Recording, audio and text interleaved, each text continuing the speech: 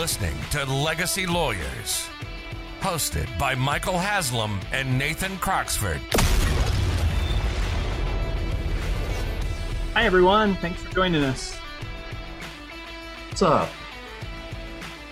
Good to see you, Nathan. Good to see you too. We had to go through a lot of trial and error to get Nathan connected to the podcast. We had some technical nightmares. So, I was worried. I have something to do with it. It's like 4 degrees in the office. Yeah, our winter came back and my heat was off, so it's a little cold, a little brisk. It's warming up. It's back to 61 in my office. So, did your heat turn on, or are you still using a space heater? yeah, that hasn't quite figured out, which is weird. So we'll just have to tough it out. Yeah, we'll make it work. All right, Nathan, we've been kind of, me and you've been talking back and forth about this topic, and there's just a lot to it, a lot to unpack. So we're just going to chip away at it. And today we'll take a stab, but should we just get our disclaimer out of the way right away? Yeah, knock that out. Okay. So Nathan and I are attorneys, and we are going to talk about legal topics, but is just for educational purposes only and for entertainment purposes. So any advice or topics that we talk about today is not legal advice for your specific situation, and you should consult attorney to give you advice based on your facts and circumstances. That being said, we're going to jump in to the topic unless you have any other No, I was just going to say, I think you go right out of the gate with the phrase that we've yet to encounter anywhere that you mentioned last night when we were talking about this. Oh, so there was 2. You want me to do them both? Yeah. Okay, so me and Nathan, we're going to talk about coding your estate plan. Or another way to look at it is having a blockchain estate plan. So, whoa, dude, the only thing we're missing now is a white paper on it. I know we need white paper. This is the way you do estate planning now. So if you haven't followed any cryptocurrency, like, what are they talking about? Blockchain stuff, you're like, this one's weird. Give us a second. We'll make this make sense. Mm-hmm. You totally will hear about it. You've seen it everywhere, but yeah, and it's one of those things where I wasn't paying attention for a long time, and so I'd hear cryptocurrency, and then I'd hear blah blah blah blah blah blah blah.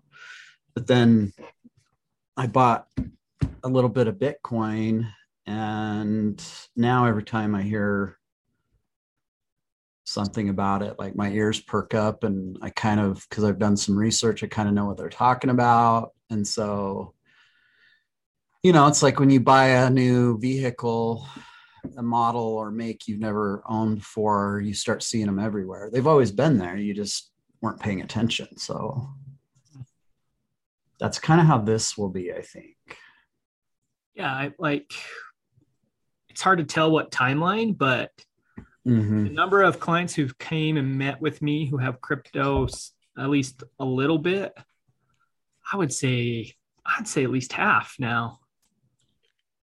Maybe not quite that many. I mean, definitely anyone under 55, every one of them have had it. Anyone under 55, I have a tough time thinking of someone who hasn't had a little bit. And they want to know how to plan with it, right?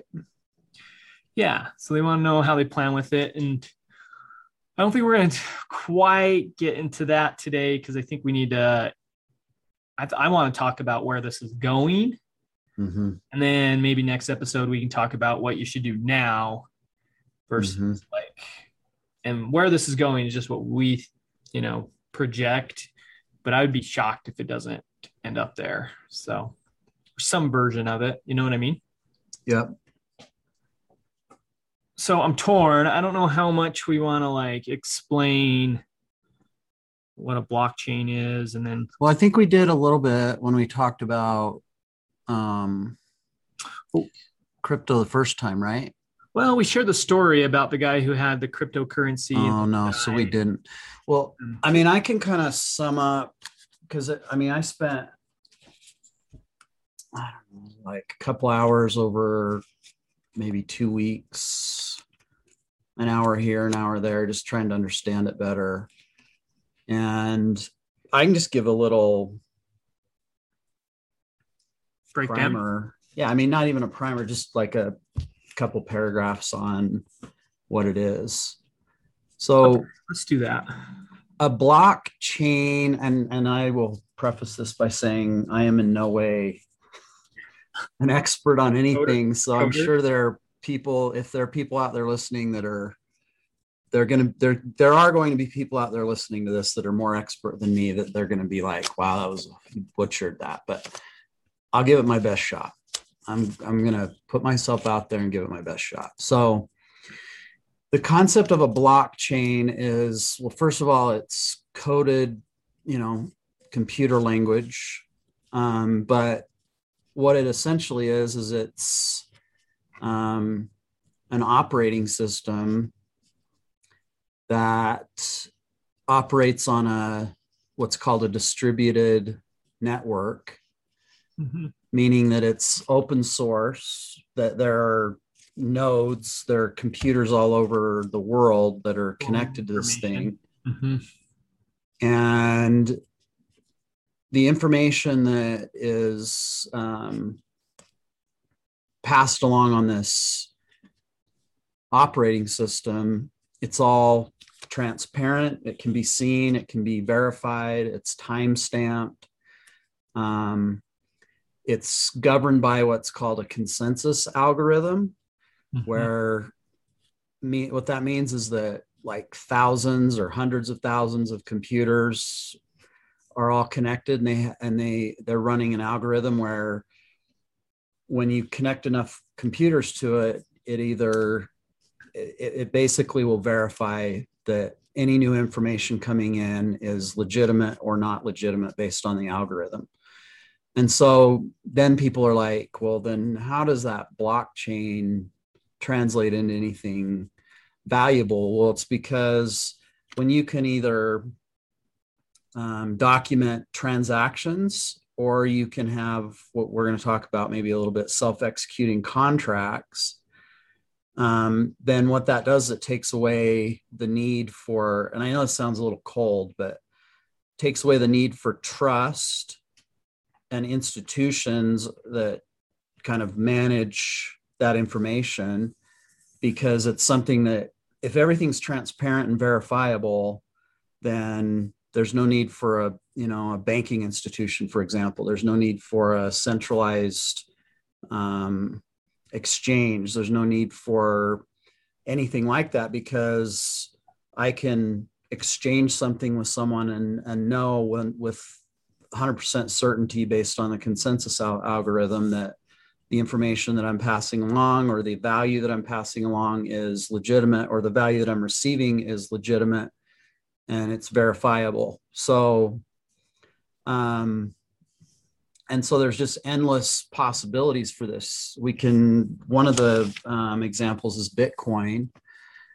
Bitcoin is kind of one of the first main applications for the concept, right? Yeah. And so Bitcoin is basically a bunch of verified transactions. So I put, X dollars into Bitcoin, that's been guaranteed, verified. And what that means is if somebody later buys that Bitcoin from me, then they know with 100% certainty, without going through any type of an exchange. Like I can peer to peer, I can send them my Bitcoin and they accept it without question, because they know that it's legitimate because of the way that the network is set up and the way the algorithm works. So I'll add a kind of or another way to look at it is, okay. So the network is really kind of like another term they use is distributed ledger technology. So it's like this digital ledger, right? It's keeping track of all this information. And in Bitcoin's case, it's about this currency, right? This cryptocurrency. It's keeping all this information and all the protections that are part of it, and the consensus algorithm make sure that everyone using this ledger can rely on the information they're getting. Where our bank, we're just assuming they're telling us everything that's correct, right? And so there's all these transaction costs because they have to manage that information. Not only that, but we're allowing the bank to be the intermediary, where in blockchain technology, we don't need an intermediary.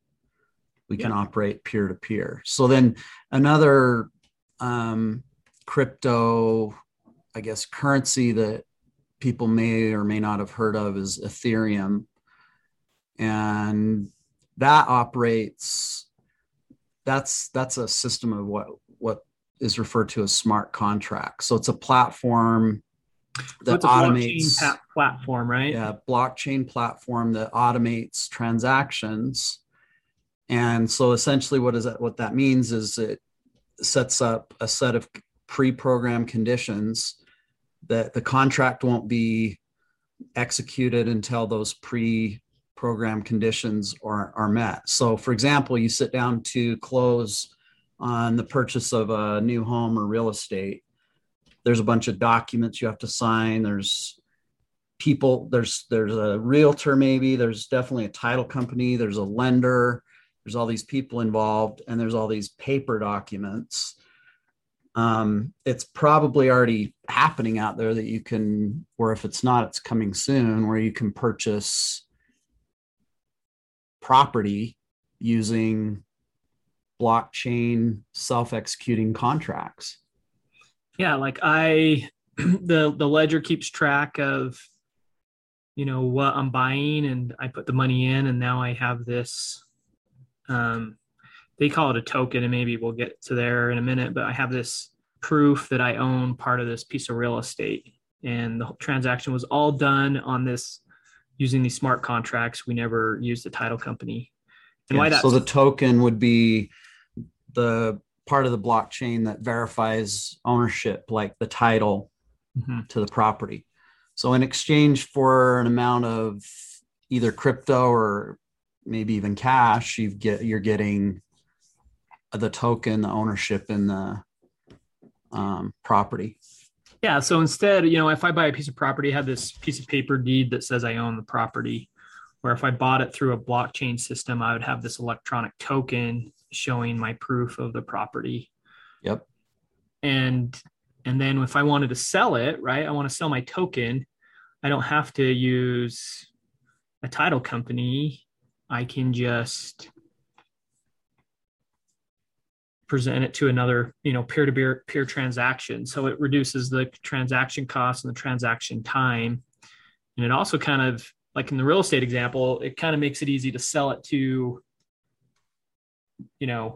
multiple people across, let's say I own a piece of property and I wanted to sell a fraction of that to 100 people. Well, to do that now is really challenging. It's subdivided into 3-foot square blocks and sell people Well, yeah, what you do now is you form an LLC. You have to have this LLC own this piece of property, and then I got to sell everybody an ownership interest in this LLC. And everything about that's like, well, how do I trust the LLCs? You know what I mean? Like, there's just the lawyers set it up right. Have to trust that professionals that put that in place did their jobs correctly.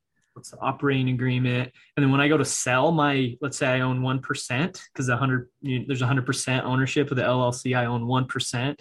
I go to sell that, like, that's a lot harder than if it's already in this blockchain platform. Yep. So it's kind of cool idea.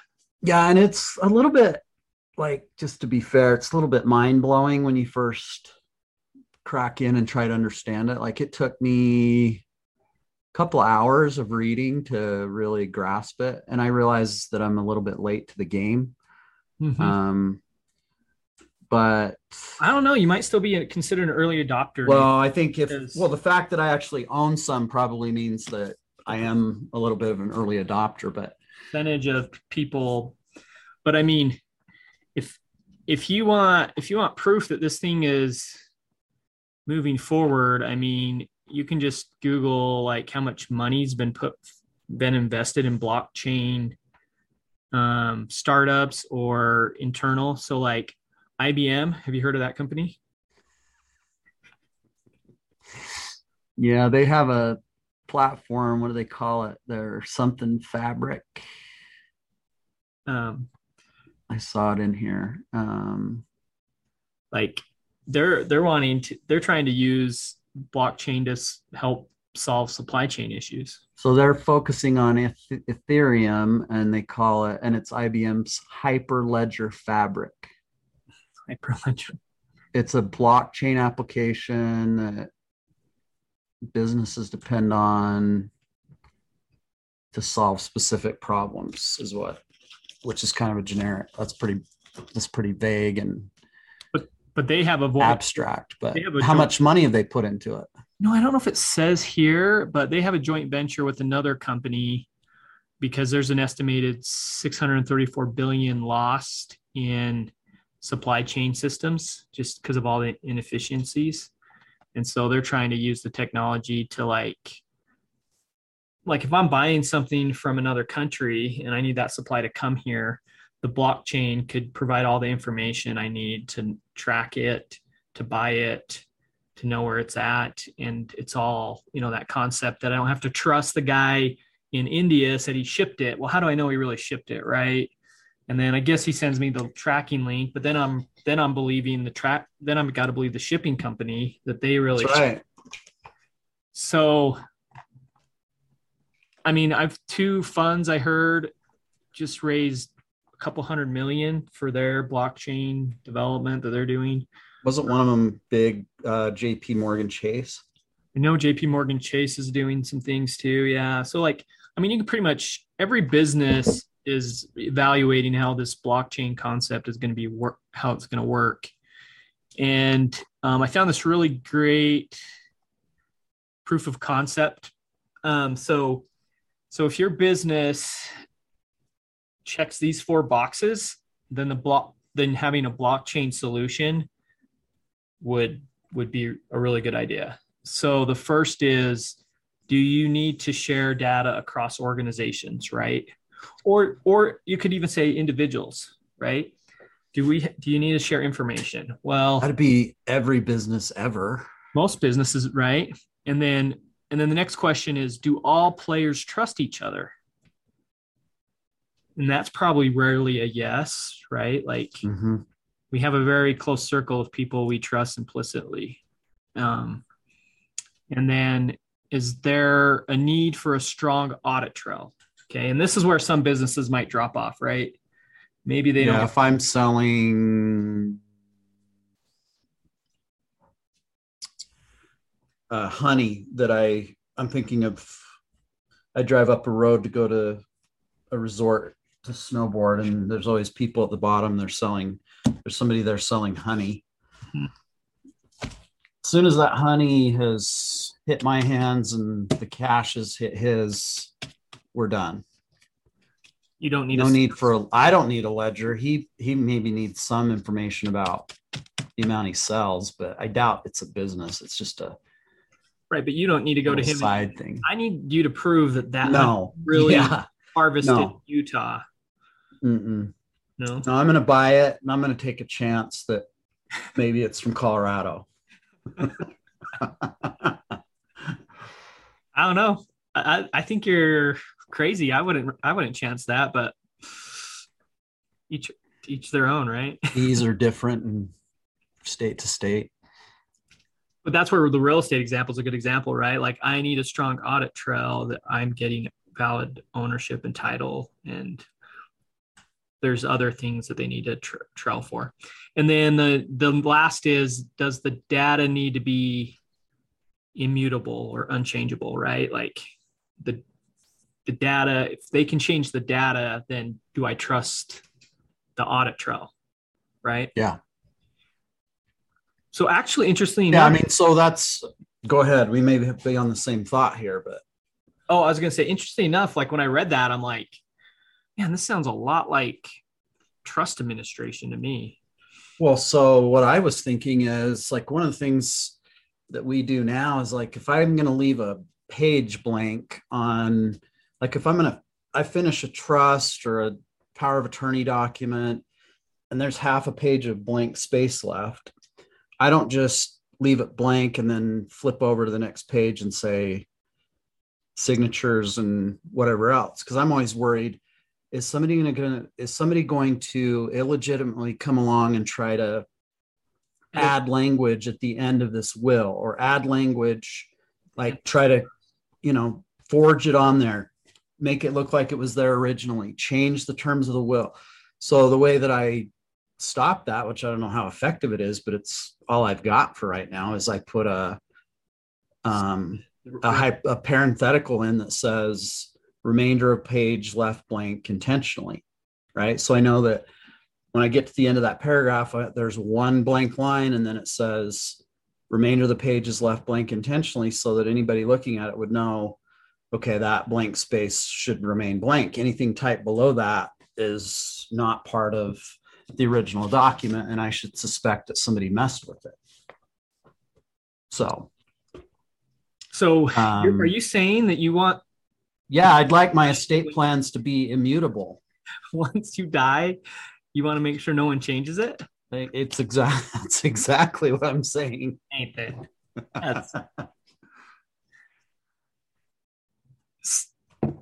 And that, I'm sorry. I'm sorry to be so demanding and paranoid, and I'll just say this. Everybody, the only reason I'm distrustful is because I've seen people mess with estate planning documents before. Yeah. Seen people do it. And most clients ask, like, wait, so when I'm dead, this can't be changed, right? Like, yeah, they want immutability. Their wishes are going to be followed. Yep. And then, so what happens right now, whether you have a will or a trust, is after you pass away, there's this person who then has to execute your wishes, right? They have to follow through with what the trust says or what the will states, and they need to make sure all those rules get followed. Mm-hmm. Well, unfortunately, that person doesn't always follow the terms of the trust exactly. Gosh, you're bursting my bubble. I know. For real? Yeah. It's sometimes it's by accident, right? Like they never done it. I don't care why. They had good intentions. I don't care what their intentions were. They really were trying to do what mom and dad wanted them to do. I just want them to do what the document says. I don't care why they didn't do it. Mm-hmm. Well, maybe I care a little bit. Well, if you're maybe the one, in terms of whether or not I'm going to ever forgive them. If they did it on purpose, probably not. If they did it by accident, I'm a little bit more okay with that. I guess I'd be more willing to let them give them a pass, but I'd still be upset that they didn't follow the plan. So this speaks to criteria too, right? Do all players trust each other? Well, mom and dad probably trusted the person they picked to be trustee. That's why they picked them. But if you actually asked everyone, like, on a scale of 1 to 100, what's your trust level here? Maybe, 99, right? Maybe there's a few hundreds out there. But then it goes to, do the siblings trust each other? Always. I can't even say it with a straight face. Oh, I'm so jaded. We've been doing estate planning maybe too long. We've just seen too many sibling disagreements. But I mean, it's a mixed bag. I've also seen lots of good scenarios where people did things that they didn't have to do that were the right thing, not legally required, but maybe it was the morally right thing to do, or ethical thing to do, and they did it. So, yeah. But that's the thing, is like, if I'm the person who's put the estate plan in place and I'm dying, I don't want to sit there and wonder, are my kids going to do the right thing, or are we going to have problems? I just want it to be, I like the word immutable in my estate plan. I like the word immutable. And as much, and no matter how close the family is, there's always a chance that there could be some lack of trust between some of the parties, right? Mm-hmm.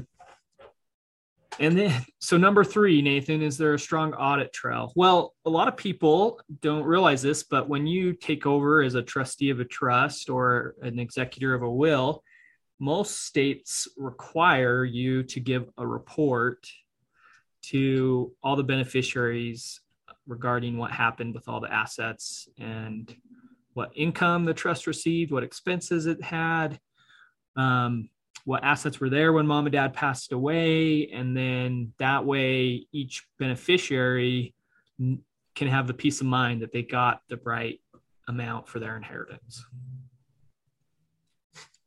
You want to know how many people do that report? Yeah, like next to no one. You want to know how many people do it within the time frame the law requires? Like only the ones who meet with us. It's happened once in the entire history of the world. And I tell them you have 60 days to provide an inventory. Yeah, and I guess that's true, right? Like the ones that do it within the time frame or do it at all are probably people that have been advised or they've been threatened. Advised or threatened, right? Yeah. And the fact that there's the potential that I have to threaten someone to get them to do what's involved in the plan makes it so, Yeah, I mean, I met with a lot of people that said, hey, yeah, they're setting up their estate planning, right? And then we're talking about, hey, when you pass away, your trustee's going to need to do this report. And they're like, wait, is that like a rule? And I'm like, yeah, I mean, in Utah, you can't waive that. I mean, well, you can't, the trust, even if the trust says no reporting is required, the statute still have an obligation under the statute. Still required. And they're like, well, when my mom and dad died, my brother, my sister didn't do that. They didn't tell me anything. And then I just got a check and I hoped it was correct. And they're like, they didn't follow the law. I'm like, yeah, they just kind of winged it. Mm-hmm. And you might've got shorted, you might've got extra, but I doubt that. Mm-hmm. And hopefully it was the correct amount. Yep. So we've checked all 4, right? Yeah. So what are they again? So you're saying we've checked them in terms of estate planning? Yeah. So do you need to share data across organizations or individuals, right? Yeah. You got to share information. Do all the players need to trust each other? So do all the players trust each other? Probably not. Is there a need for a strong audit trail? Yes. It's actually required by law in most states. And should the information be able to be changed? Or should it be immutable? The answer to all those questions are yes. So this thing we're reading says, congratulations, you have a valid blockchain application use case. And hence, we call it blockchain estate planning. That's right. We're going to code your estate plan. So that's the future. You're going to... Yeah, like maybe law is one of the slower industries to catch up with current trends. So it could be a while to develop, but I mean, we already have people asking the questions that, and we're checking all 4 of those boxes every time. Right. So, people want this. It's just a question of how fast we can innovate it and make it accessible to people. Yeah, I think there's some challenges the technology has before it can be kind of a mainstream approach. The part I'm excited about is when that all gets worked out, is watching how governing institutions like, say, the bar, how the bar deals with authorized practice of law, all the challenges of applying current rules to something that is revolutionary, like absolutely revolutionary. Yeah. So if someone had like all their assets that had a token for them, right? There was a token for everything you owned. Mm-hmm. So it can all be verified on this blockchain platform. Then I can say, hey, I just need a contract. I need a contract drafted within the terms of this platform to say where all these tokens or assets go upon my death, and that person could live. Right? They could be anywhere. Anywhere, it doesn't matter. Right? I could have moved to Iceland. I don't know why I would move there, but because it's cool. It's cool, and it's a way interesting place. So yeah, so if I'm in Iceland, but I have all, I'm kind of have assets all over, and you own a pasture in southern Utah. Yeah, then I can have my blockchain estate plan say where everything goes when I die, and the attorney I have do it or help me with it could be kind of anywhere. So anywhere. Yeah. So let me give you a real world example of so way back when internet and email was starting to come around, there was a question whether or not email was an appropriate way to communicate with clients, given the concern about confidentiality and attorney-client privilege and so forth. And I remember, I'm old enough to remember this, so giving away my age again. But I remember,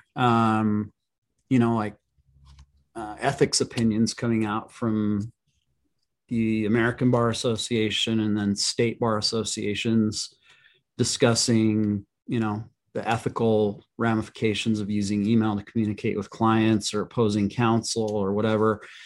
And it took a while for that to solidify. And it also took, the technology a while to catch up and provide enough security that could be kind of blessed as an appropriate way to communicate in the legal realm. And now that's just a given that you're going to be able to email opposing counsel. You're going to be able to email your clients. So similar type of, concerns here that eventually are going to have to be dealt with by these governing institutions. But that's the interesting thing about blockchain is that to a certain extent, it takes those institutions out of the picture altogether. So it's going to be interesting to see how that comes together.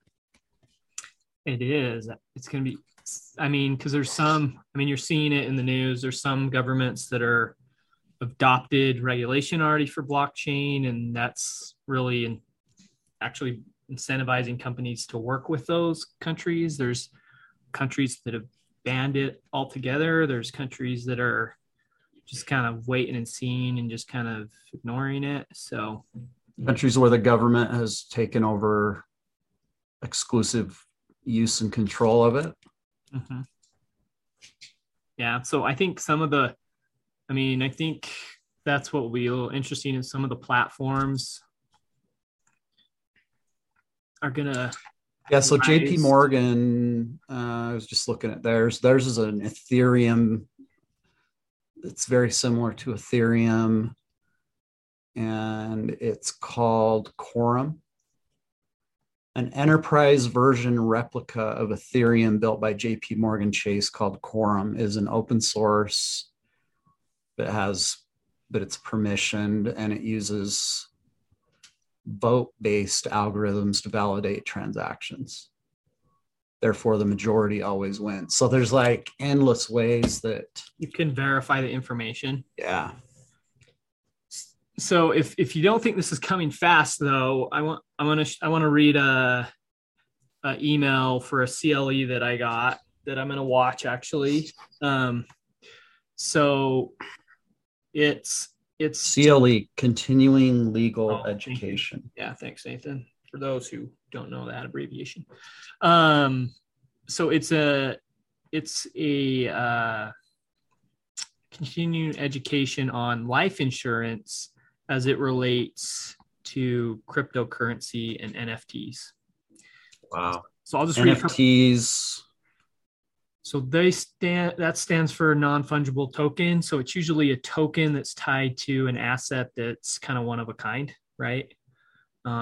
So like the dollar bill. It's a piece of a blockchain that represents ownership of something that's one of a kind, like a piece of artwork. That's the most popular use right now, I think. But it could be like that real estate example, right? Like this is a one of a kind piece of real estate. You can buy this non-fungible token. It gives you a 1/10 ownership in it. Well, and that's why real estate's a good example of something that could be tokenized, because every piece of real estate is one of a kind. Yeah. No one is exactly the same. So something that's not like the dollar bill is something that's fungible, right? Like I don't care, like $1 Which bill, dollar? $1 bill. Mm-hmm. Yeah. Although I do hate the ones that have been written on, folded. There's something about just like a crisp. Let's not use a $1 bill. Like when you get $100 bill, $100 bill. Hundy. Like there's something about that being crisp, and I hate when there's like creases in it, or you can tell it's been in somebody's pocket for 6 months or so. So here's the questions for this. But that being said, they all spend the same, right? You can vending machine most of the time will take yeah, that's a good point. Although I've yet to put, and I better never be putting $100 bill into I guess if you're going to go buy your car from a vending machine like Carvana or whatever. Carvana, you gotta. But that's a lot of $100 bills. You're probably using an electronic transaction there, but yeah, that's true. Like, I mean, how many times you stood there with a ratty $1 bill trying to get a Coke out of a machine, and it's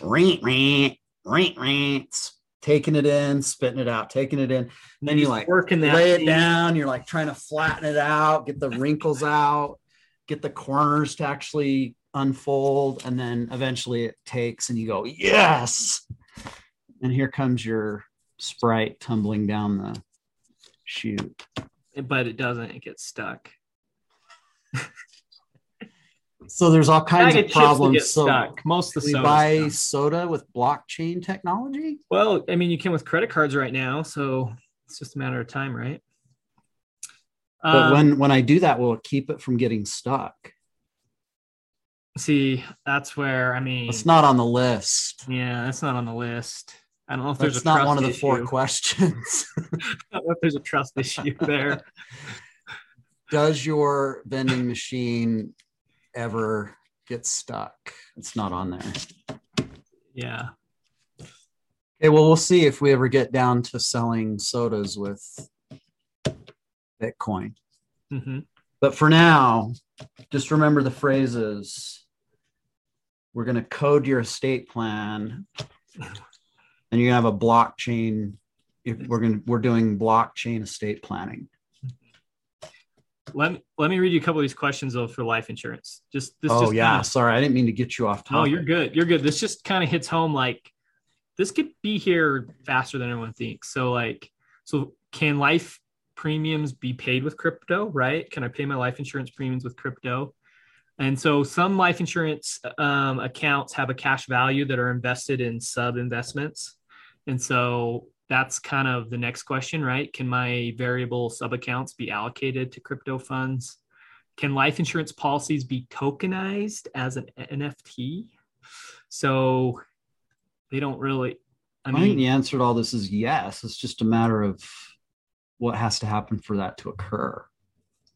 Yeah. And then it gets into some of the IRS questions, which I'll spare you. But this is what I thought was interesting. And actually that'll be, as boring as that sounds, like that'll be really interesting to see how Internal Revenue Code rules apply. And I mean, Uncle Sam, he'll always get his share, but how he gets his share in this instance is the interesting part. So and we'll have to maybe do maybe next podcast we can talk about mining. But this one says, do miners have an obligation to notify carriers when life policies are tokenized? So not people under the age of 18, not MINORS. MINERS. People who are mining Bitcoin. So now people that aren't familiar, they picture guys in like hard hats and they're covered in dust and they're chipping away at a little bit different type of mining, but it'd be like data mining, right? Yeah. So we'll have to break that down a little bit maybe next time and talk about that a little bit if people are interested. But I mean, so these guys, it sounds like this education class there's some CLE. There's some life insurance companies that are ready to go full blown. You'll have to, on our next episode when we address this, you'll have to tell us what you learned there. So think about this, right? If someone comes to me and they say, hey, I have a life insurance policy, and they say it's been tokenized, I have a token for it.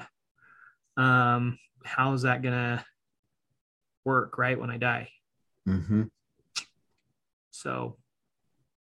Super interesting. Mm-hmm. Anything else you want to say about it? No, it's just going to be cool to watch it unfold and develop over the next few years. And I think you're absolutely right. It's going to come a lot faster than we think. I think it is. I mean, I think the concept's been around for quite a while, actually. So I think it's kind of like hitting that point where it's ready to blow up. Like if you think back to when we started talking about the cloud, right? That was like mind-boggling at first, sounded really dangerous, sounded really insecure. And now it's almost impossible not to have something stored in the cloud. Mm-hmm. Like every application we use, I don't download software on my computer anymore. Everything's cloud-based applications that I log in and use. And it's like, why would we even do it the other way? Even our document drafting software is cloud-based now. Yep. So okay. I like it. I hope everyone learned something. I'm sure they did. If you want to be one of the first people to have your estate plan coded, call us. Yeah, absolutely. We'll do it. Mike's going to spend, now that we've said that, Mike's going to spend the weekend learning how to code. Enjoy that. I've already been brushing up a little bit. So awesome. I don't know what that learning curve's like for what we want to do, but the thing that confuses me is it's all X's and O's, right? Mm-hmm. For sure. That's where it's mind-blowing. Okay, well, thanks, everybody. We'll catch you next time. Okay, see you, everyone. You've been listening to Legacy Lawyers with Michael Haslam and Nathan Croxford. We give you the juicy detail of cases that our law firm has dealt with. We take out the lawyer talk and legalese and show you what options some of our clients had to choose from to fix their situation. The effects of not doing planning can be devastating. We'll be back soon, but in the meantime, hook up with us on Facebook and Instagram at Voyant Legal. Call us at 801-951-0500 or send us an email at team@voyantlegal.com. And for commonly asked questions, hit voyantlegal.com/resources. We'll see you next time.